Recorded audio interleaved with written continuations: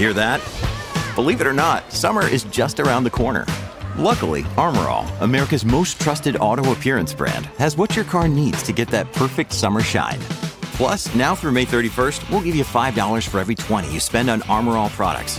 That means car wash pods, protectant, tire shine, you name it. Find out how to get your $5 rebate at armorall.com. Armor All, less work, more clean. Terms apply. When you need mealtime inspiration, it's worth shopping Kroger, where you'll find over 30,000 mouth-watering choices that excite your inner foodie. And no matter what tasty choice you make, you'll enjoy our everyday low prices, plus extra ways to save, like digital coupons worth over $600 each week. You can also save up to $1 off per gallon at the pump with fuel points. More savings and more inspiring flavors make shopping Kroger worth it every time. Kroger, fresh for everyone. Fuel restrictions apply. The ground rumbles as it moves through the trees, shooting like a rocket back to its home. I can see its bulk from the dirt road I'm driving on. But what concerns me more at the moment is the black smoke rising from the shallow valley ahead. The road dead ends at a small ridge overlooking a highway. I park and step out of the Jeep, looking down at the chaotic scene there. I already know what I'll see, but that doesn't make it any easier. I lean heavily against the vehicle as I look down on the highway. Screams reach my ears as black smoke from a flaming semi-truck reaches for the stratosphere. The smoke stands out, marring the cloud-scattered afternoon sky. A man crawls from his overturned car, dragging his mangled legs behind him. A woman tries to pull her husband out of smoldering wreckage. A teenager stands beside his car, looking at his friend's head where it sticks out of a bloody hole in the windshield. I can't even count how many cars have wrecked on the busy rural highway. Some of them are so entwined, it's hard to tell whether there are one or two vehicles. Other people, lucky people, get out of their cars back behind the swath of wreckage, phones pressed to their ears. What the hell was that thing? One man yells at another. Did you see that? I saw it, but I don't know what the fuck it was. Another man yells back. Good God, I think, surveying the carnage. What have we done? You ready for this? I asked Tim as we stood back from the rest of the team in the shade of the tall pine, fir, and spruce trees. Of course, Tim said, scoffing. I was born ready. I could tell Tim was nervous. I'd known him my whole life. He was my younger cousin. Both our fathers worked for the foundation, starting off in security just like us. Now they were working cushy desk jobs, something that Tim and I couldn't imagine. We loved being out in the field. At least, I did. Tim said he did, but I got the feeling he was always nervous, always wishing to be somewhere else. Tim had just turned 21, whereas I was 29. I felt it was my duty to look out for him. Actually, my dad had told me in no uncertain terms that it was my duty. For a couple of years there, as Tim matured, I didn't think he'd go for the foundation job. He was a quiet, shy kid. His blonde hair, freckled cheeks, and short stature made him look even younger than he was. I think this was part of his reason for joining the foundation. He wanted to prove himself. Plus, I knew that my uncle, his dad, was putting pressure on him to join as his 21st birthday approached, just like my dad had done when I was that age. I smiled, smacking him on his armor-covered shoulder. All right, I'm headed over. Make good decisions, I said, half joking. I headed toward my Jeep, moving around the wood and metal barrier Tim and I had just helped put up around the large hole in the ground. The other security officers and researchers headed to their positions. The barrier was meant to keep SCP-2141-1 from moving far. Although the anomalous creature looked like a woman, it was anything but. The working theory at the time was that SCP-2141, what we just called the worm, had commandeered a local woman for gestation purposes. It would send the woman out of a large hole in the ground to seek out suitable location for the worm's offspring. We assumed that if she found a good location, she had the ability to deposit the young there. Well, we couldn't let that happen. We'd effectively contained the worm in a large tract of Foundation-procured woods near the Adirondack Mountains. But if it was about to spawn new worms outside of the containment zone, we had to do something. So newly promoted Provisional Site Administrator Leonard suggested building a barrier. The brass approved it. The only time we'd seen the woman who was no longer a woman come out of the hole, she moved along the ground like a worm, her bloated body seeming to defy physics as she slithered along the ground, leaving behind a trail of slime secreted from her body. Leonard ordered us to incapacitate the woman that first time. She wanted to see if the woman was carrying the worm's offspring, but it didn't work out well. The worm came out of the hole just after we'd incapacitated the worm woman. It was the first time I'd seen the worm, and I had trouble taking my eyes off it. It was larger than the hole it came out of. Each segment of its dark, slimy body seemed to expand upon leaving the hole, like a spatial anomaly. Once out in the open, it was over 20 feet in diameter, and it moved fast. Somehow, it had sensed that we were messing with the woman, so it shot out of its hole to retrieve her. Luckily, Leonard had foreseen this possibility, telling us to hang back to see if the worm would, in fact, come get the woman. Thank God we weren't in the middle of capturing her. We would have been killed. I was off to the side of the hole when it happened, and I didn't ever see an end to the worm. It just kept coming out. Then it grabbed the woman up with some kind of mouth appendage, and they went back down into the dark hole. So Leonard came up with the barrier idea, thinking we could stop the woman long enough to take a sample, or study her, or even just capture her altogether and get her out of there so we could figure out more about the creature. The idea was that we'd first see how she reacted to the barrier and revise our plans from there. 15 of us, including Leonard, were on site just after we got the barrier up.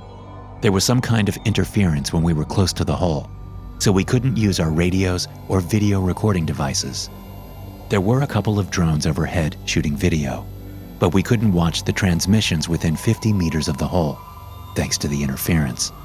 So my job, if either the woman or the worm escaped beyond the barrier, was to hop in my Jeep and get beyond the 50-meter perimeter to see if I could follow them, using the drone footage to help. I hoped it wouldn't come to that. Everyone was on edge because this was a new SCP. We didn't really know what it was capable of. So after the barrier was up, I moved off toward my Jeep, but stayed within sight of the hole and the barrier, just in case they needed my help. The security officers and researchers split into different groups. One group was right up next to the barrier. Another was about 50 yards beyond the barrier. A third group was even further back. Tim was part of this last group, standing with 3 other security officers and 1 researcher, ready for action. Exactly 6 minutes after we finished putting up the containment barrier around the hole, the worm woman emerged. But she didn't emerge within the barrier. She came out of the ground on the other side of it, moving incredibly fast, right toward Tim's security team. Shouts rang out. Chief among them was Leonard, telling the officers to shoot the woman with the rubber bullets. The worm woman picked up speed fast, diving in and out of the ground like it was made of water. She moved in a blur, and I knew that she would be nearly impossible to hit. So I yelled for Tim to move, but he didn't. He stood there with the other 3 security guys, right in her path, firing his rubber bullets. She was moving so fast when she hit them that I knew immediately they were dead. It was like they were standing in the middle of a highway and a car had hit them going 200 miles an hour. Body parts flew as though riding the wave of an explosion. I couldn't tell which parts were Tim's and which ones belonged to the 3 other security officers. It didn't matter. My training kicked in, and I jumped into the Jeep, firing it up and taking off down the dirt road. I tried to follow the movements with my eyes as long as I could, but she quickly got ahead of me.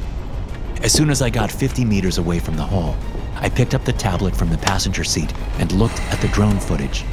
Both drones were following her progress, presenting me with a split screen. One of them kept a wide shot, and the other was zoomed in, staying with the worm woman as she emerged from the ground like a dolphin riding the waves of a boat. On the wide shot, I saw that she was headed straight for a highway. "Oh shit," I said to myself, taking my foot off the pedal to slow down. She was too fast. I couldn't keep up. Besides, I knew that the road dead-ended at a ridge up ahead. We hadn't thought she would be able to move so fast. It defied physics and logic. But seeing is believing. And I watched on the tablet as she approached the highway, hoping beyond hope that she would just dig under the roadway or go a different direction. Anything to avoid all those people. She didn't. She emerged from the ground, leaping up over the roadway just as a tanker truck was passing. It was like watching a bomb go off in the cab of the semi as she hit it. I knew the driver had died instantly. The back of the truck whipped around into the next lane, smashing into a minivan there before skidding on its tires and flipping onto its side. Drivers on the road behind it slammed on their brakes, but it all happened so fast they never had a chance. Tires left streaks of black rubber on the gray asphalt as the vehicles tried to stop before crashing into the overturned tanker. The pileup grew, each new car adding more death and injury and mayhem. One driver jerked left, rolling across the grassy median and into oncoming traffic. The head-on collision that followed sent at least one person flying through the windshield like a rag doll. Another chaotic chain reaction followed as cars in the other lanes piled up in a series of crashes. I looked up from the tablet and realized I was still moving in the Jeep, and I was about to run off the road. I corrected the vehicle and pressed my foot on the gas again. I needed to get there. I needed to help. But a strange vibration caught my attention. It was growing, like an earthquake working up to maximum destruction. Movement in the woods to my left caught my eye. I looked over to see the massive worm shooting through the woods, knocking the occasional tree down and flattening bushes as it moved, going nearly as fast as the woman had, occasionally diving into and out of the ground. I slowed again and watched the tablet, seeing the head of the worm burst out of the trees at the edge of the highway and smash into the wreckage of the tanker. The close-up drone zoomed in as the worm scooped up the woman, whose legs had been amputated in the collision with the truck. Then, as fast as the worm came, it left, pulling itself back into its hole like a stretched rubber band snapping back into place. The wide-shot drone went even wider, and I could see no end to the worm. It stretched out from the hole all the way to the highway, which was over a mile in distance. I threw the tablet down and concentrated on driving as the worm shot back through the woods to my left. I soon parked the Jeep and looked down at the destruction. Good God, what have we done? I thought. I make my way down the slope toward the highway, determined to help the injured. Maybe I'll save some lives. I try not to think about Tim, and I try not to think about how the hell we're going to cover this up. So many people saw the worm. Some of them probably have footage of it. And as I help to pull a woman from a flaming car, I wonder how the hell we'll be able to contain such a thing. Whatever we do, we can't let it reproduce. A species like that could take over the world. It could kill us all if we're not careful. SCP-2141 is an immense earthworm-like creature located within a derelict tunnel near the Adirondack Mountains. SCP-2141's dimensions exceed the dimensions of the tunnel, with an average diameter of 8.5 meters and a currently undefined length. It is theorized that SCP-2141 is a spatial anomaly, able to condense its body while within the tunnel in order to compensate for its massive size. SCP-2141 emerges approximately every 18 days, depositing SCP-2141-1 beyond the tunnel. SCP-2141-1 is a disfigured female humanoid believed to be a mutation of the body of a local woman after extensive exposure to SCP-2141. Its prominent features include a severely bloated abdomen, as well as a viscous coating of pale yellow fluid. This fluid helps the anomaly move and bestows it with increased resistance to physical trauma, allowing the anomaly in one event to survive and make limited recovery from lower body amputation. SCP-2141-1 is hypothesized to be a gestational nesting probe used to discover suitable habitats for the birth of SCP-2141's offspring. Consequently, the SCP is fiercely protective of SCP-2141-1 and will immediately pursue it if incapacitated. In rare circumstances, SCP-2141-1 has been known to emulate the behavior of SCP-2141, such as its velocity and tendency to momentarily delve underground.